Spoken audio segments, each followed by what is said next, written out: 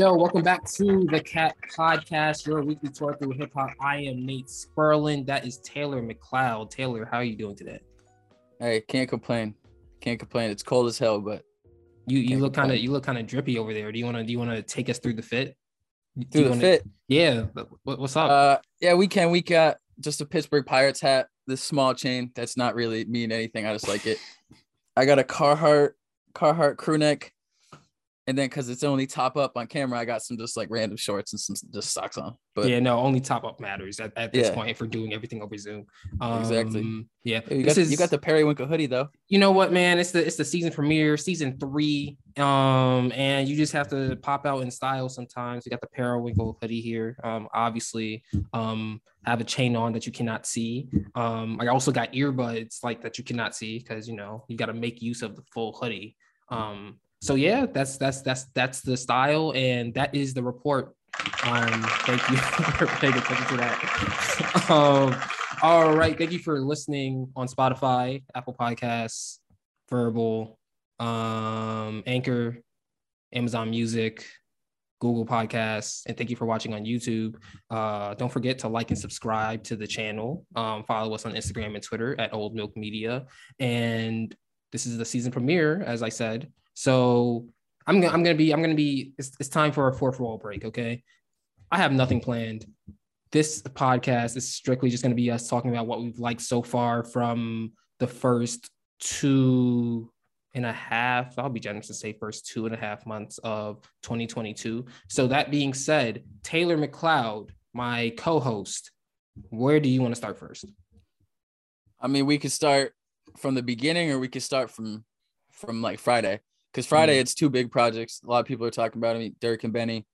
But honestly, there's been a decent amount of good stuff to come out this year. Like so far, because you usually wait until the summer for you to be able to decide if it's a good year or not. But so far, when you have someone like Gunna, and you also have a young boy, and you also have Babyface Ray, Kodak dropping a really good album, it's Kendrick, if Kendrick drops a classic album, this is one of the best years one of the best years in recent memory. And there's also, Kanye dropped Donda 2, which I haven't listened to because I'm not buying a $200 stem player. What else came out? You got Earl. Yeah, Earl came out. Benny, as you said, Conway came out last week, I believe. And then King Von came out last week as well. King Von. Alchemist had another project with Currency, which I like. I like the Cousin Stiz.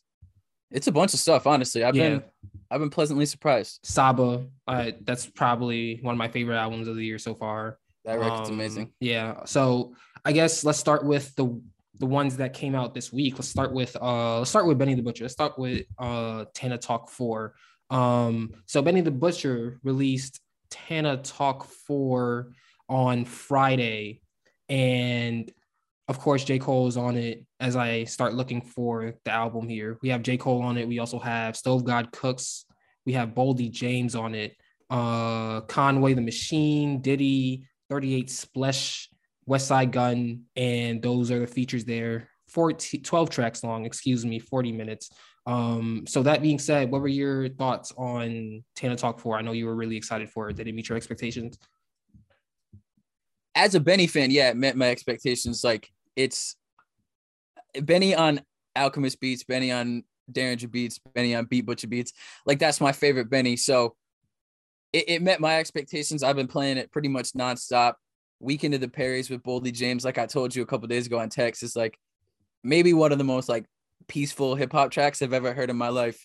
And when you're like listening to the words, you're like, this isn't peaceful. But like the whole everything about it just is like it has that vibe. And then the song with Conway was like real interesting to me to hear, because like even though Griselda, like they started out kind of older, they're all like mid-30s pushing 40, they've been around big time kind of now for like 5-6 years. So to hear Conway talking to Benny like, yo, we're making it, and it's like kind of a recognition of that was cool. Overall, the song with Cole is great. I know people have been critical of the Stove God feature, and obviously we have a vested interest in Stove God Cooks, so like we're always watching him. But I honestly didn't mind it that much, and I don't know. I think it's a really cohesive record.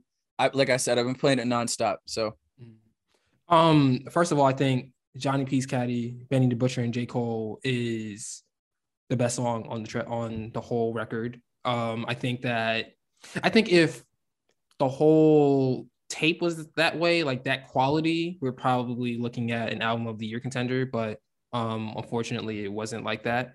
So you talk about the Stove God Cooks feature on track 2, back 2x, back 2 times. I thought that Benny really did his thing on that. And I thought that when Stove God came in, he was a little bit off beat, and it was a little bit like he's trying to figure out, like you could try to hear him figure out what he's going to do. And towards the end, it got stronger, but just that middle part where he comes in and it kind of ruins the momentum of the track, kind of ruined that track for me. So that's a track that I really wanted to like, but I just couldn't. Probably if I keep re-listening to it, I'll probably get to liking it. What else did I like? I also like Tyson versus Ali was a good track. I agree with you with the Weekend in the Perrys. That's a good track right there. I think I needed a hook on that. I think that one is more so about the beat though. But the one issue I have with Griselda, listening to Griselda projects now, is I feel like it kind of feels like they've peaked. When you look at Benny the Butcher and you look at Burden of Proof that came out in 2020, and then the project, like none of the projects that came out last year were on the same level as Burden of Proof. And this one, Tana Talk 4, also isn't on the same level of Burden of Proof. It could possibly be because of the beat selection, or just the fact that the concepts that he raps about are recycled over and over again. And obviously oversaturation makes that worse. But I think that, honestly, I think that Benny, out of the 3 main Griselda artists, I think that Benny is the one who has the talent and the wordplay to make really, really good albums. And I think that him paired with Hit Boy is probably a dream made in heaven. And I'd like to see that again. No, for sure. I love Burden of Proof. I honestly, I like Plugs I Met too, but I also love Harry Fraud. Like, so like the song with French Montana and Jim Jones, Longevity. I have like a very soft spot for French Montana. I think every song, like it just, some of his songs are perfect to me. Some of his features are perfect to me. With this one, Benny says it in a line, and it's actually a Conway line from a while ago, where it's like West Side Guns in charge, Benny's the star, and Conway's the silliest with the bars. And I think that's a pretty good way to put it, where I think Benny has the biggest, like, or the best ability to, like you said, create that full project. When you listen to some of Conway's freestyles, to me, he's the best rapper out of the 3 of them. And then Gunn is like, you can tell he's a mastermind, where he's the businessman, and that shines on his projects a lot, where the beat selection is pristine and he knows how to make an incredible art project. But like you said, the material is recycled sometimes. And I think it's the tough part, and it's part of the modern landscape of dropping every year. When you come every single year, it's like, all right, we've heard that.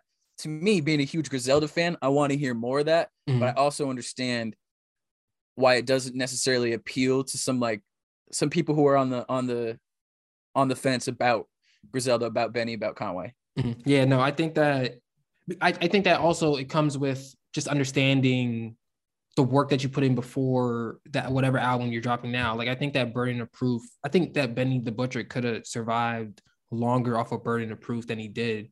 I forget when exactly the project after Burden of Proof came out, but I think that Burden of Proof was just such a good album, and it was Plugs I Met 2 would probably be the next one. It's not telling me a month, but we can figure that out later.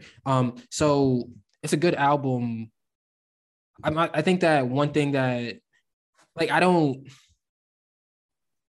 feel like the oversaturation of dropping the Plugs I Met 2 so close to dropping Burden of Proof kind of sets it back a little, because it's not the same quality as Burden of Proof 2. And when we're looking at artists and we're trying to become fans of artists, we like to see growth within their art form. And I feel like if he just took more time, or if they as a collective just took more time to figure out new ways to deliver the same content, I think that would be better. Also within that, giving fans some time to actually miss new music from them instead of just oversaturating every single time. It kind of gets tired a little bit, but I do see why people like that type of music. It's just, I'm just expecting more out of it.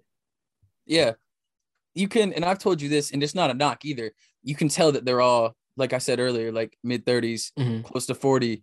Like they popped pretty late, and it's understandable. You can hear it in the music. Like they were, for lack of a word, busy during their 20s. You know, they weren't concentrated on music. So it's like you can tell that they're like, all right, we're here now.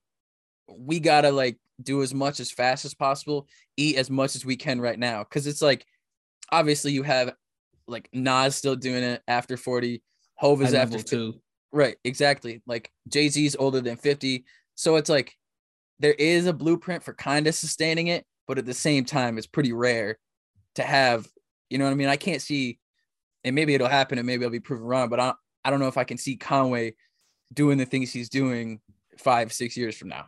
Yeah, no. So to put a bow on this, what would you say are some of your favorite songs off of Tana Talk 4? Like I said, Weekend in the Perrys, Tyson versus Ali, Johnny P's Caddy's great. Let me grab the track list quick. Sorry about that. No, you're all good. As I guess I'll go through my favorites. Yeah. All right. So and I like 10 More Crack Commandments, honestly. Oh, that was a good song. That was a really good song. I appreciated that. I like that Diddy's on it because without Diddy, it would kind of feel like, all right, like obviously Benny's on a rock, Benny's with Def Jam. So he's stamped enough where it's like, all right, you can add a second part to one of the most iconic Biggie songs ever. But to have Diddy on it is like that, like, all right, it's all gives it more credibility. Yeah, it's like, all right, this guy was like with him when he made the first one, so now he should be there for the second. So like that was cool. Yeah. I agree with you. 10 More Commandments. Obviously, Johnny P's Caddy is something I really enjoy too. Tyson versus Ali. Throwie's Revenge. One thing I will say about this is that it did get better towards the end. So Throwie's Revenge I enjoyed. I enjoyed Guerrero with West Side Gun. And I also enjoyed Mr. Chow Hall. So yeah, that's probably at least half the album, which in today's day and age with music being released so quickly, that's a W. So probably half the album I enjoyed. Yeah, hey, I'm glad to hear it. All right, moving on. Let's start talking about Lil Durk, his new album, 7220. Here we have just about 3 features on it, I believe. 4 features. Future, Gunna, Summer Walker, and Morgan Wallen over 17 tracks. 45 minutes long. What did you think about this project, Taylor?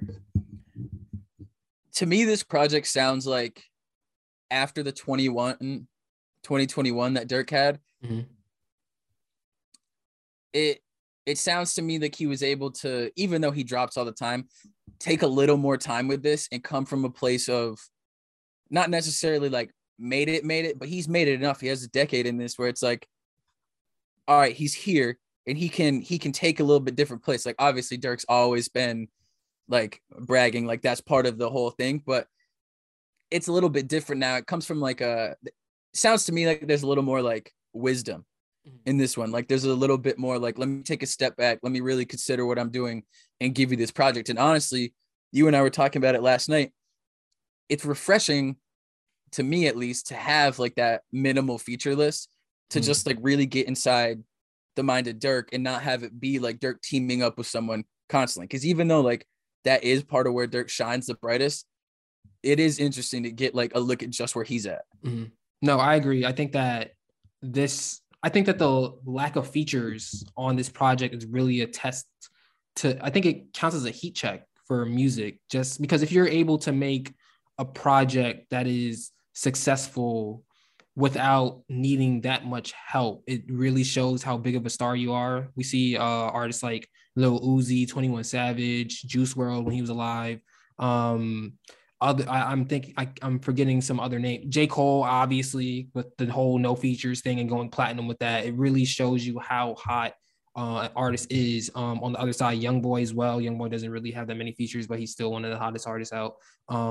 So for Lil Durk to do this and do it and execute it well and still give us what we expect out of Lil Durk is really impressive. I think it's projected to sell 120 or 130,000 first week, something along those lines, and I think that would be the highest that Durk has ever sold, which is also impressive. It shows growth. But overall, in terms of the actual music, I feel like when you listen to Lil Durk, you kind of know how the song's gonna go within the first 30 seconds. There aren't really many risks taken, and that's fine. But I feel like for him to reach that tier A status along with Kendrick's or the Lil Uzis or the Futures, for him to reach that status, I feel like he needs to take more risks. And on this project, I only really counted two tracks that didn't sound like anything I've ever heard from Dirk before, and that was track 10, Grow Up, Keep It On Speaker portion was the part with the risks, and Broadway Girls with Morgan Wallen, but I won't be listening to that because we don't like Morgan Wallen. So that being said, yeah, good album for sure. I also like that he dropped it after the King Von album dropped last week, which we could also talk about after this.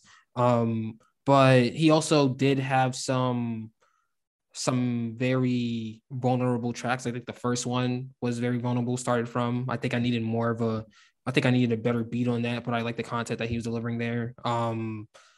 What else? Track 4, Shootout at My Crib, because there was a moment where he had a shootout at his house, and talking about that, obviously. Yeah, with India. She yeah, was there. with She was shooting with too. his That's girls. So I think overall the content on this project is where Lil Durk grew, but in terms of sound, I kind of struggle to see the growth in that. That's a good point. I agree for the most part. And it's tough because, like, obviously there's going to be the expectation that because it is early in the year that Dirk either comes, and also he's like prolific like this, so it wouldn't be surprising if he drops again this year. This is a project where I kind of wish, and I guess I can do this, everyone can do this, where I think I'll sit with it for a little while and like try to really like get into it in a way that I might not with some other projects where I'm like, this stuff that kind of sounds nice but like calm at the same time, there might be something more there that I'm not really seeing, on first, second, third listen. So I don't know, I like it. I thought it was an impressive project from Dirk, and it's just I think it's a continuation of a huge 2021. I think that well, aside from the Lil Durk collab tape, I think that this is probably the best project that I have personally heard from Lil Durk. That Lil Baby and Lil Durk tape last year was underrated. There was some really good songs on there, and I thought that it would do more commercially, but I digress off that. So what are some of your favorite songs off of this Lil Durk album? 7220 is what I'm going to call it. I like Head Taps. I like the intro. I like What Happened to Virgil, honestly. And Gunna's on a run, so it kind of Pushing P over perfectly. Here, man. Pushing P. And then I like Grow Up, Keep It On Speaker, like you said. Like, I think that was, also echoing what you said. That was kind of one of the points where you could feel him kind of taking a risk, like playing with his voice, doing some stuff that it's not like we've never heard this stuff from Dirk, but it almost sounds like more refined. The bigger he gets, the more time he has in the game. I need more of that. Yeah. And so like that's kind of building on what I was saying earlier. Like, I want to sit with this one, but it also makes me excited to see the next one. To see if it builds on this or whatever direction he decides to go. For me, I definitely say track 3, Aha. That was one of the singles coming in, and it's a really good song. It also gets the job done when you're working out. If I'm remembering correctly, actually, let me just go to my playlist and look it out as I vamp. And then I scroll all the way down because there's so many songs in this playlist. There's like, what am I at right now? Hold on, I got you right now. 1,399 songs. Yeah. So I have Aha, I have Shootout at My Crib, Golden Child, Petty 2 featuring Future, Barbarian and Grow Up, Keep It On Speaker. Those are some of my favorites. And that is the week in hip hop. So now let's just start talking about some random shit that happened in the past 2 months and a half. So do you wanna start with who do you want to start with? I think there's a bunch of places. I think we agree on that Saba record. Mm-hmm. I love that album. That right now it's probably the album of the year to me. 2.5 months in. It's no disagreement from me. And I've liked some other projects a lot, but that record just has so many. Every song is like so listenable, but also like has such like a strong, I think message is a corny way to put it, but it has a strong like listen, like you got to pay attention, and not in the corny way either. It's like you got to pay attention because you want to pay attention, not because like, you know, not a shot, but like an older version of J. Cole where he's like, pay attention because I'm so smart. This is like, pay attention because you should. Like, pay attention because like, I'm here, I'm telling you, I'm vulnerable. Honestly, we talked about it with Dirk.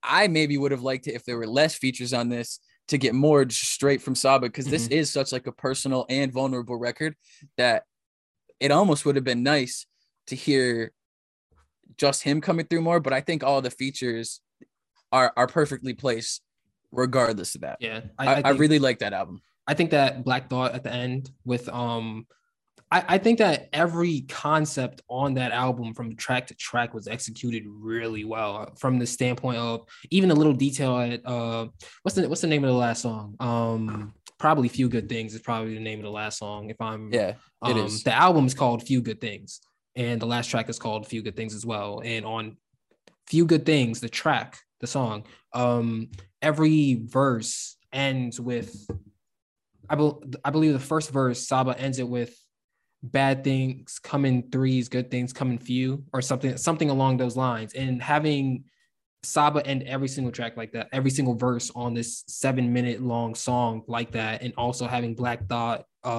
play into that as well, and ending his verse with some variation of that too, really shows detail to me.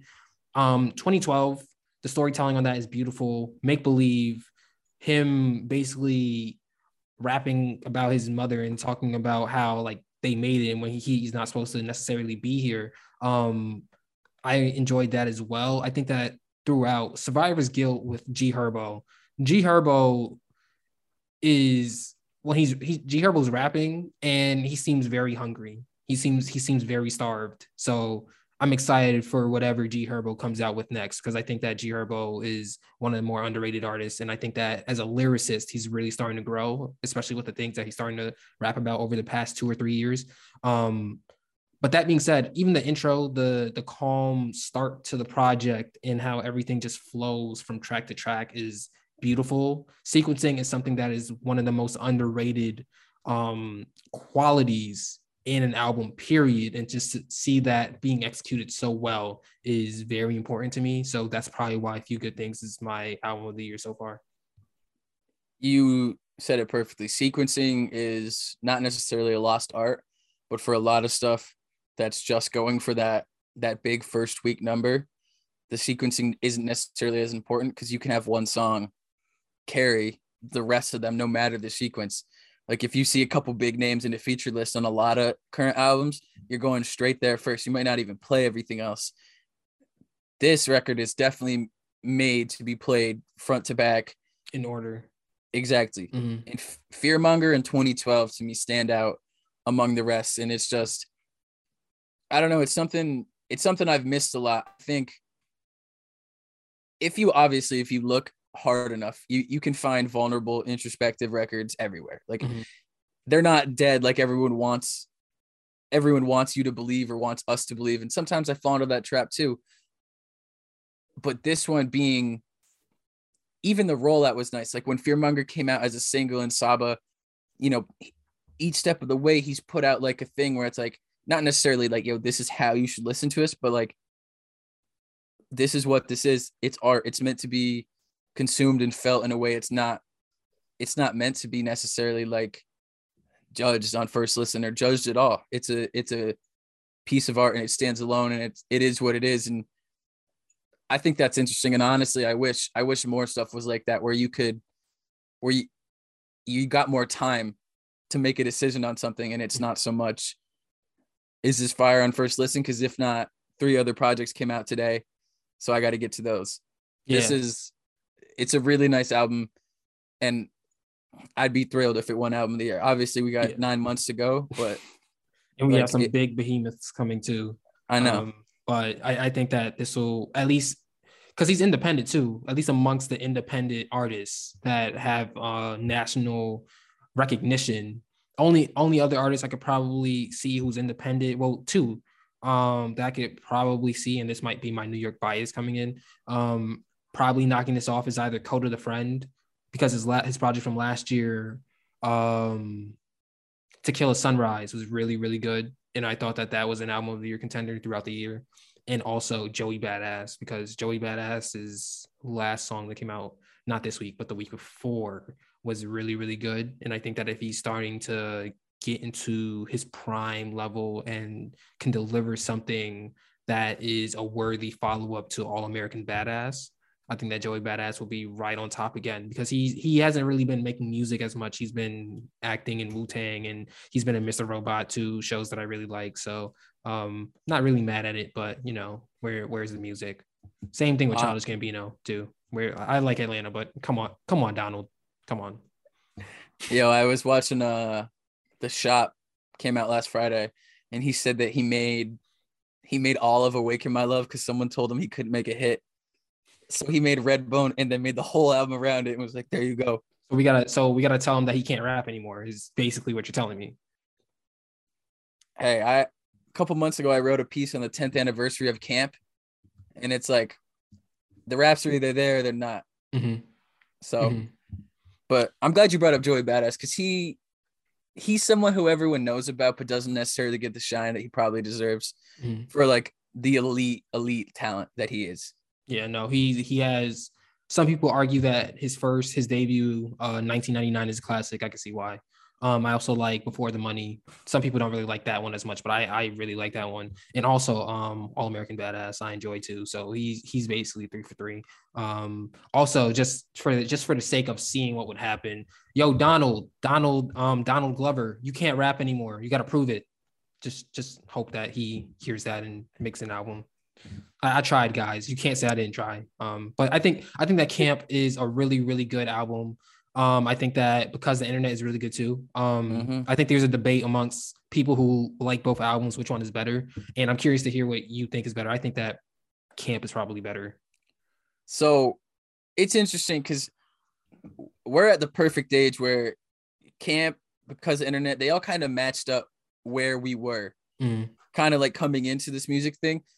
So like Camp to me still holds up. Camp to me is super, super vulnerable. There's some moments on it, because I went back to it because it was 10 years this past fall. There's some moments on it that are like real cringeworthy. Yeah. Like looking 10 years back, I'm like, very, he has one line that is insane. I'm not gonna repeat it verbatim, but he basically says, I made the beat R word, so I'm calling it a slow jam. And it's like, at the time, it was like, this went off. And like obviously there's been some people haven't, like, there's been some awareness about why not to use that word anymore. But at the time, it was like, this is a legit top level bar. Like and this might be this is probably a hot take. I think that if Childish Gambino kept rapping, I think that he at some point within the past 10 years would have been regarded as like a top 5 rapper. People sleep, like Stone Mountain and Kawhi were crazy. Those tapes he released after because of the internet. The one Stone Mountain is a Gangsta Grills mixtape with DJ Drama. Yeah. And he's like rapping on it, which I understand why some people don't necessarily like it. But even if you go to the freestyles, like there's one, it's like Late Night with Rosenberg. He has the one on Sway where he's rapping over the Pound Cake beat. Like I didn't think that having a conversation in the middle of that too, isn't he? Yeah, he stops and has a conversation and then mixes it back in. I didn't think we'd be talking about Gambino rapping today, but I'm kind of glad we are. No, I remember that one, I forget what show he was on, but he made the beat as he was like talking. It was basically like, if you ever seen, I think it's called The Cave, with With Kenny Kenny. Beats. Yeah, it Yeah. was basically like that live. He was basically making a beat and then he freestyled over that beat he was making while he was talking, and it was just seeing the ability to split your focus like that and have legitimate things to say, but at the same time make a legitimate beat was like, okay, this dude is different. But that being said, he can't rap, so we might need more proof of that. I'm trying. Hey, I'm trying. it's a valiant effort. I respect it. You know, sometimes because rappers get mad when you tell them they can't do things, and then it leads them to do what you actually want them to do. So I know. but Except that being said, he's like, I'm just gonna dominate multiple media. yeah, He's like, oh, I can't make the best show on TV. All right. I mean, Okay. Snowfall is looking pretty good. I mean, I gotta get into that. you gotta. I gotta get into that. I've been deep in because with March Madness on the like around the corner and then NBA playoffs coming up, I've been deep in watching everything basketball. Like all the 30 for 30s, I've been like going back just like on some real like nerd shit, like watching like Winning Time with Reggie Miller and Spike Lee and stuff like that. Like really getting into it. Have you seen the Lakers show? Yeah. Is that the one that's called Winning Time? It is called Winning Time too. That is a very good show, and I am excited. It will probably, the second episode will probably be out after before this podcast comes out, so I don't have any thoughts yet, obviously, because we didn't see it. But the first episode with the fourth wall breaks and just the character portrayals of everybody, they just got all the right actors to do the right things, and yeah, for sure, it's great. But moving on to the other art form that isn't visual, the one that we're supposed to be talking about, the one that's in your ear, you know, like you play it and you hear other people playing it. It's called good music. That one. I think I know what you're talking about. That one. So have you listened to the Kodak Black album, Back for Everything? So the three that we've talked about that I haven't really played that much, I've heard them just because like they're big. I haven't played a lot of Youngboy, haven't played a lot of Kodak, haven't played a lot of Babyface Ray. Okay, so let me start with Kodak. Kodak's album, were you a Kodak fan like at all? Or were you just like, you understood he was big, but I understood he's big and I understand the talents there. It's like I've never been like, all right, I'm spinning Kodak constantly, but I get why people are. Yeah. Kodak he just has a way of delivering content. Like I think that with the new era of hip hop coming in, it's clear that the street rappers are going to be the ones that are going to take over. So with that, it's just based off of which artist delivers their content in the most unique but simple way possible. And I think that Kodak is definitely up there. This album, Back for Everything, first of all, the name of it is fitting because it really looked like Kodak was about to fall off after he got out of jail last year, and then he dropped two EPs that didn't really do well, but then he dropped Super Gremlin and people started fucking with it and people started playing with it more. I believe the San Francisco 49ers walked out to it in a playoff game, which kind of shows the reach there. So within that song, because it's clear that his fallout with his former Sniper Gang rapper Jack Boy like hurts him personally or is like really hitting him hard. Like that song is based around that, and the vulnerability on that track of being like, damn, I wish our relationship worked out. Like I wish we could have been superstars for real. Like the heartbreak of that, because you know what it's like to lose a friend. Like losing a friend sucks, and especially if they do some grimy stuff to you, like that really sucks. So like I'm sure everyone has been there before, and that's something that's easily relatable from the listener to the artist, in this case Kodak. So Kodak putting those sentiments on wax and basically making probably at this point the song of the year is impressive, and then continuing that trend on throughout the rest of the album is super impressive to me too. And I think that Back for Everything is probably Kodak's best album in my opinion, because I did start going back to listen to the previous Kodak albums before, and nothing. I mean, also because they're older, so we're in 2022. A 2017 project isn't going to hit you as hard as it would have in 2017. But just based off of, I guess, recency bias, Back for Everything is probably the best Kodak project in the discography. Yeah, like I said, like I end up getting a lot more understanding of like where he's at through socials, like Mhm. whether it's his posts, whether it's being close with like Lamar and the Ravens, Mhm. trying to when he was like, I'm gonna go back to school and play college football.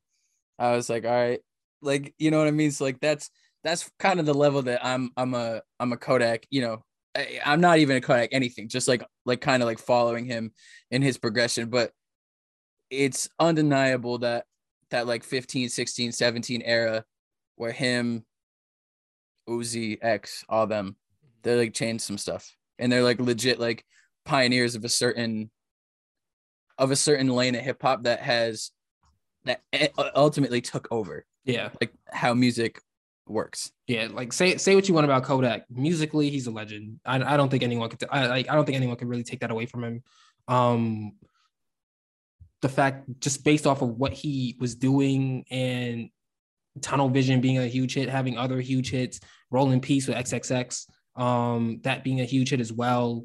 Um, you can't really deny Kodak's legend. Also, No Flockin', which is a track that people like, which is also the track that Cardi B remixed for what was her first hit song? Bodak Yellow. Bodak Yellow. That's the track that Cardi B drew inspiration from. So there's Yeah. legitimately, and Cardi B has also said this, like there's legitimately like she would like that track came from No Flockin', which shows Kodak's influence, not just in his subgenre of hip hop, but in other subgenres as well. So I think that this project is definitely something to take a look at for sure. You also mentioned Babyface Ray, which is also right here. Great project. Detroit is a very interesting city because they have historically, obviously, you have Eminem, and then more recently you have Big Sean, and there was kind of a dry spot from Big Sean on, but now it's starting to get more saturated. You have artists like Babyface Ray, as I just mentioned, 42 Doug, who is probably my favorite out of Detroit right now. That voice is so distinct, and the way that he performs his music is really good too. He can sing. He also has energy when he raps too, which is versatility that I like. T Grizzly is someone I also really like from Detroit as well. I swear Vezo is interesting, but I think that with this project called Face, Babyface Ray really set himself apart, and he really did it with the beat selection. He found a way to, because Detroit, every city has its own sound. He found a way to combine that Detroit signature 808 sound with more lighter melodies, if that makes sense. And getting artists like 42 Doug, well, obviously 42 Doug and Ice Vezo on it, obviously, two Detroit artists that I just named, but also getting someone like a Young Lean to perform on Overtime, which is a super important record to me, super important track to me, because I never in a million years would I expect an artist from Detroit to come out with an album like with a project with a song like that, excuse me, and execute it so well that it's one of my favorite tracks of the year so far. So shout out to Icewear, shout out to Babyface Ray. Very good project. Wonder for the Lexus coming on that. And then finally, Youngboy. Lots of controversy around Youngboy, obviously, but we're just here for the music. We just talk about music here. So very good album as well. I think that Youngboy is one of the most versatile artists, and that's probably the reason why he's able to create such good projects with without that much features and without that much help. I think that he tried some shit on this too. He has a song called DC Marvel, and it kind of sounds like the type of music that Lil Uzi would make. I could easily see Lil Uzi getting on that track and killing that.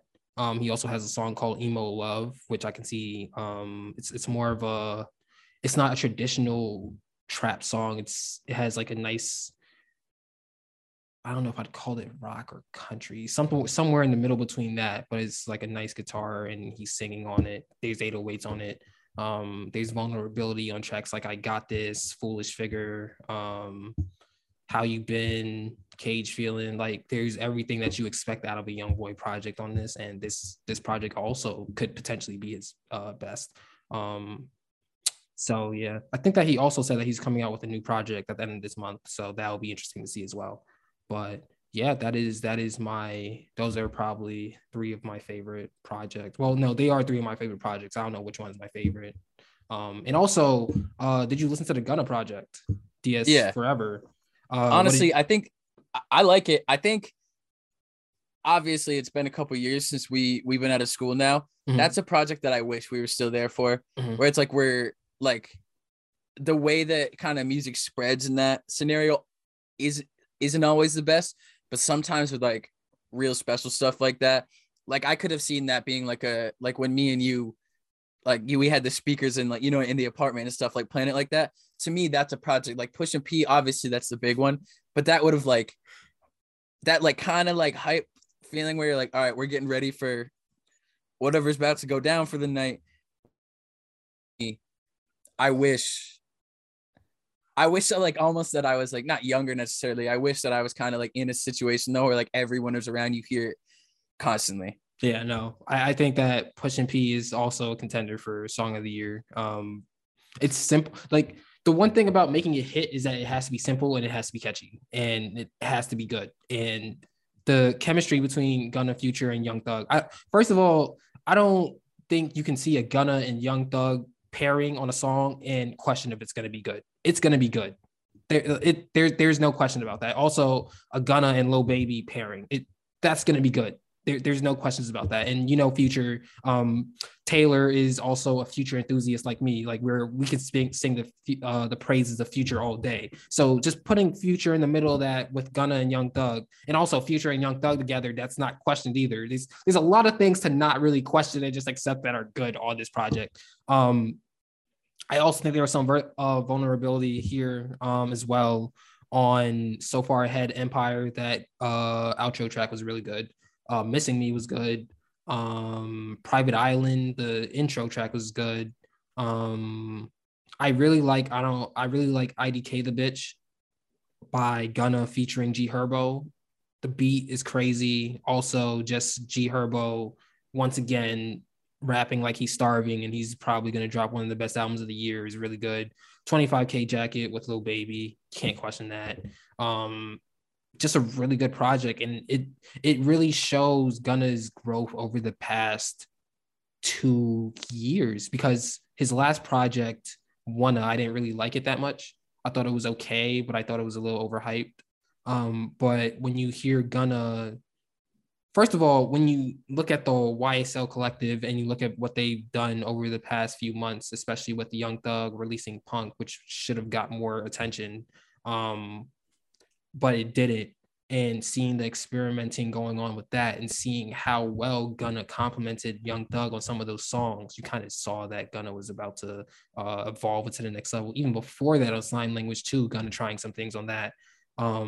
So this project is basically everything I could have asked for out of Gunna, especially after listening to his growth from Sign Language to Punk to now this. He also claims that he's going to drop another album this year. I don't really know why, because I think that he can survive off of this till next year, but we'll see. I think it's so important what Gunna's been doing for himself. Obviously, like the YSL thing, whatever. But when he was coming up with Lil Baby at the same time, it was like Gunna and Lil Baby, Gunna and Lil Baby, Gunna and Lil Baby, which was amazing to have those two rappers coming up, same city, kind of like both under Thug for a while. But for those two to have it's like not a bad, there's no animosity split, but for those two to take the separate paths they have, I think have been huge for both of them. Obviously, kind of like 2020, I feel was like Lil Baby's year. And I've seen a lot of people over the past 2 to 3 years kind of argue that Baby might be the best rapper like out right now.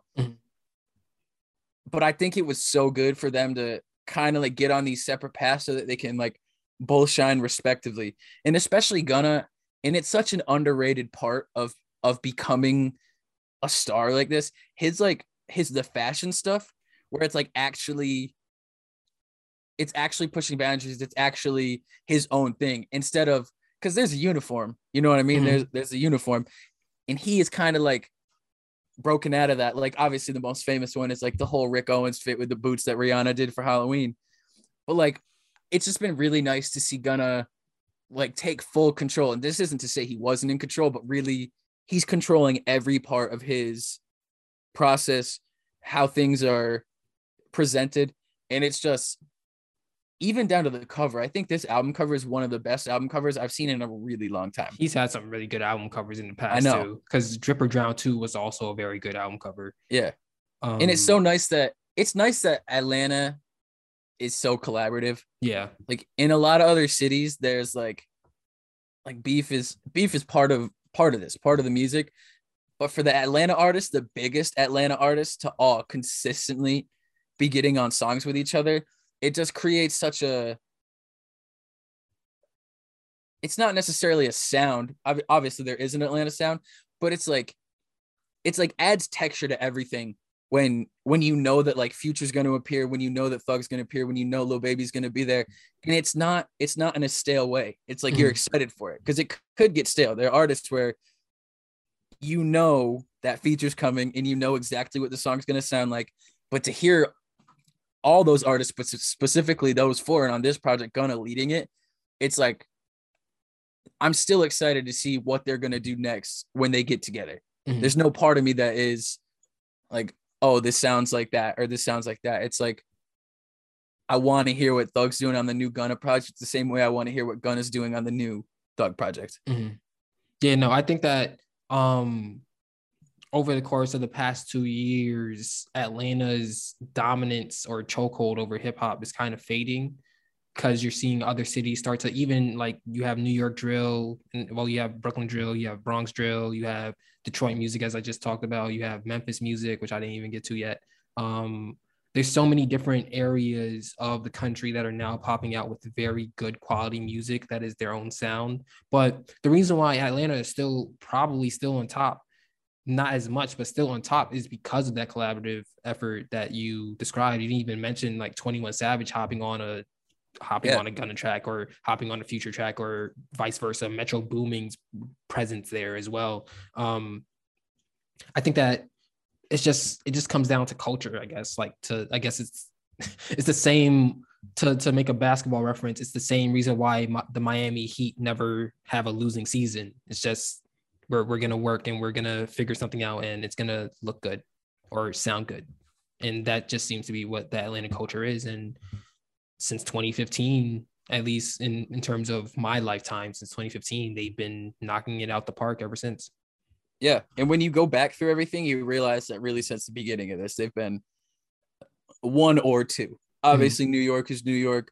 Chicago is undeniably one of the most impactful and influential like cities in music. But I mean, looking back to the lineage is insane. Like you just go back to Outkast in the 90s, you go Outkast, and then you have like a trio of Ludacris, Gucci, and Jeezy. T.I. too.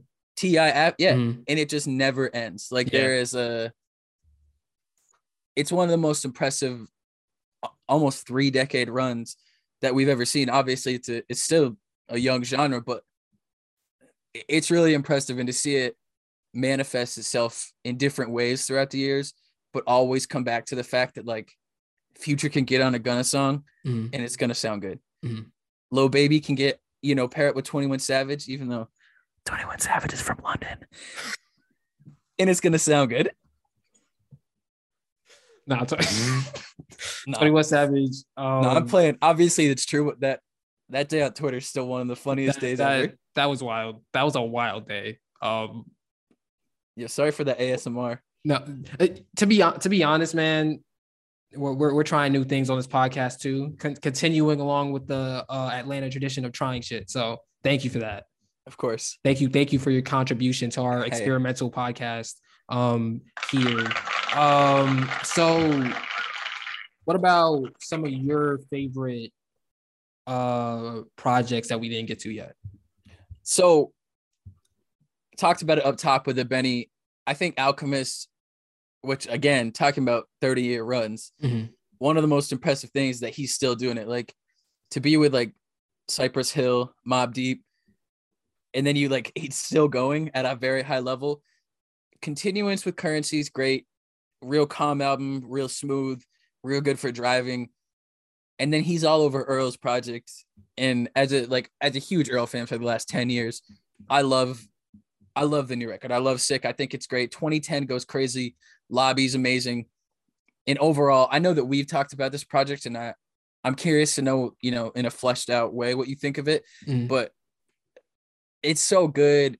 And with this NBA Leather tour that unfortunately I didn't get to see Earl kind of back in it is just real impressive, because he's always been around. There's been the social media presence. There's been a song here, song there. There's been projects like some rap songs, Feet of Clay. But to hear a record from him that's really like, it'll never be reminiscent of 2013 and 2015. Like, it's never going to go back to that way. And it shouldn't. Like, that's how this is supposed to work. But to hear Earl be back, like 2010 stands out to me where he's killing it. It's not so much Earl being the like elevated artist that he is, kind of like weaving in and out of a really intricate instrumental. It's him just like killing. Yeah. And then to be up on stage with Bronson and Boldy and Alchemist and stuff like that, it's just Sick to me has been one of the better albums of the year. And in terms of my favorites, it's right up there. I think the thing about Earl for me is that it's clear that he's talented. It's clear that he can rap. He puts words together well. It's just that what do we be saying though? Like it always goes back to a content thing for me, because even I think that on the other side of it, when you have the rappers who they switch styles so often between songs of I could rap on this song, I could sing on this song. I think that they have an advantage because they don't have to focus that much on content, because they could just focus on mixing everything up in terms of sound and cadence and stuff.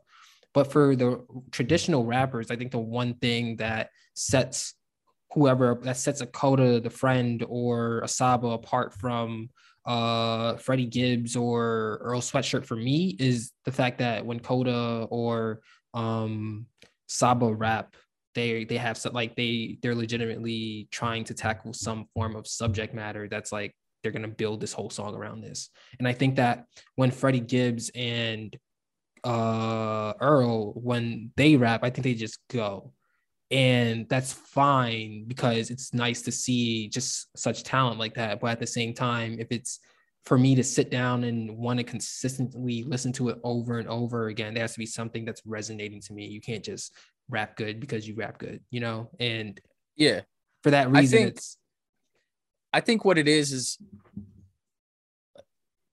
2013, 2015 on Doris, I Don't Like Shit, I Don't Go Outside. That was Earl, a very young Earl Sweatshirt, directly addressing like things. And I think for a lot of artists who see this, when they're younger, it gets real direct. It's like, this is how I feel. This is, I'm gonna put it on wax like that. And then as time goes on, it gets a little avant-garde. And I think avant-garde is the best way to describe Earl's music. And I don't think it's intentional. I still think he's addressing just as much as he always had, but it's in a way where it's not dancing around it. It's conveyed in such a different way than maybe it used to be. And I think some of those artists, especially the ones who like blew up in the early 2010s, the like massive exposure that a group like Odd Future got, you can see it. It like, right as it kind of like shifted, right as it kind of like tilted over, you can see that Earl kind of like hit away. Tyler had a huge transformation. And I think it progresses like that. The reason I'm so high on this album is, being a huge Earl fan then, you end up invested in the artist back then. So now, however they're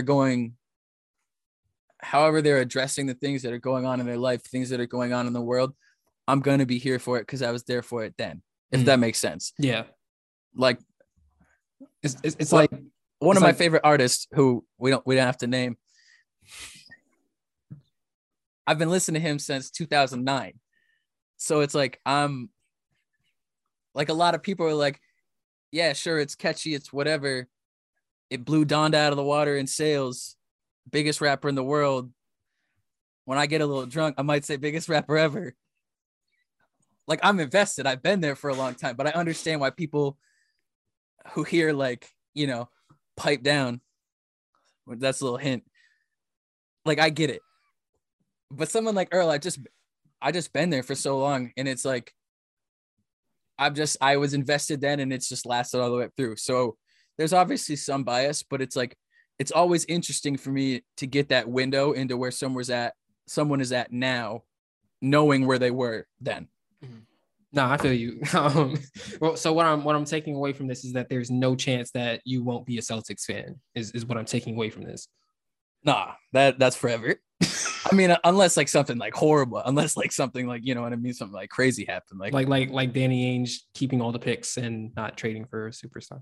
Nah, yo. Sorry, too soon. Tough subject. Nah, I mean, yo, Brad's been undoing everything he did. Nah, he's Danny done gets a more bad than rap too. He drafted Tatum, he drafted Jalen, drafted Smart, drafted Grant Williams, and drafted Jalen. What, so what like about Robert Williams? That's what I said, didn't I? No, you said Grant Williams. I was gonna say like that's the first time I heard Grant Williams get some love. No, so it shit, we're back in basketball again. Tatum, Brown, Smart, Rob Williams. I'll throw Grant in there. He's the third best 3-point shooter in the league. He initially got Horford. He had his bad parts where he was obsessed with picks 14 through 16. Obsessed. Mm-hmm. He loves them. Mm-hmm. He's like, this guy we're going to get in the middle of the first round who will never play. Romeo Langford, I'm sorry. I love you. There was no need for it. And Brad's been like, all right, we're getting rid of all that. Taylor is, I said on It's All Opinion episode 5 that Bobby Manning was 1/3 of the reason why I care about the Celtics. Taylor is another third of why I care about the Celtics. Oh, you're a closeted Celtics fan. Maybe. We'll get you there. Yeah. I mean, if I ever settle on the team, we'll see. Nah, you're pyramid scheme of teams and players you like, so you never lose. You said you wanted to come on a pyramid scheme. Pull up. We can like the Bulls together. Caruso's back. Come on, bro. The Bulls, hell yeah, no. Caruso's back. All the Bulls. Nah. It's all fun and games till the Bulls locks up Tatum and then you're out the first round. Who? Caruso. Oh my God. Or Lonzo. Or DeMar. Come on, 33 or Derrick Jones Jr. I'm just saying we got perimeter defenders. The one thing we don't have is size. But perimeter defenders, we got loads of those. Yeah, you're saying we right now, but when they get knocked out in the first round, it'll be we for the Sixers. You're right. You're exactly right. Russ isn't going to be in the playoffs, but that'll be we for the Lakers whenever that happens. It'll be we for the Nuggets. That's what it'll be. All right. Yeah. Nuggets is the next step. Yeah. Okay. Cool. They look dangerous. You're not scared? Well, if I'm scared, that means the Celtics are making the finals. So that's fair. Okay, yeah, that's not true. You don't have to be scared. All right. We'll leave it there then. All right. This has been episode 300, the first episode of season 3. That is Taylor McLeod pushing P in that nice Pittsburgh Pirates fitted hat there. I am Nate Sperlin. Thank you for listening and watching. Like and subscribe, share with your friends, do all that stuff, comment about your favorite hip-hop album so far this year. And yeah, we will be back when we will be back. We will be back when hip-hop tells us to be back, is what I'm going to say to that. That's the best way to do it. Yeah. So that being said, thank you for listening and watching, and we are out.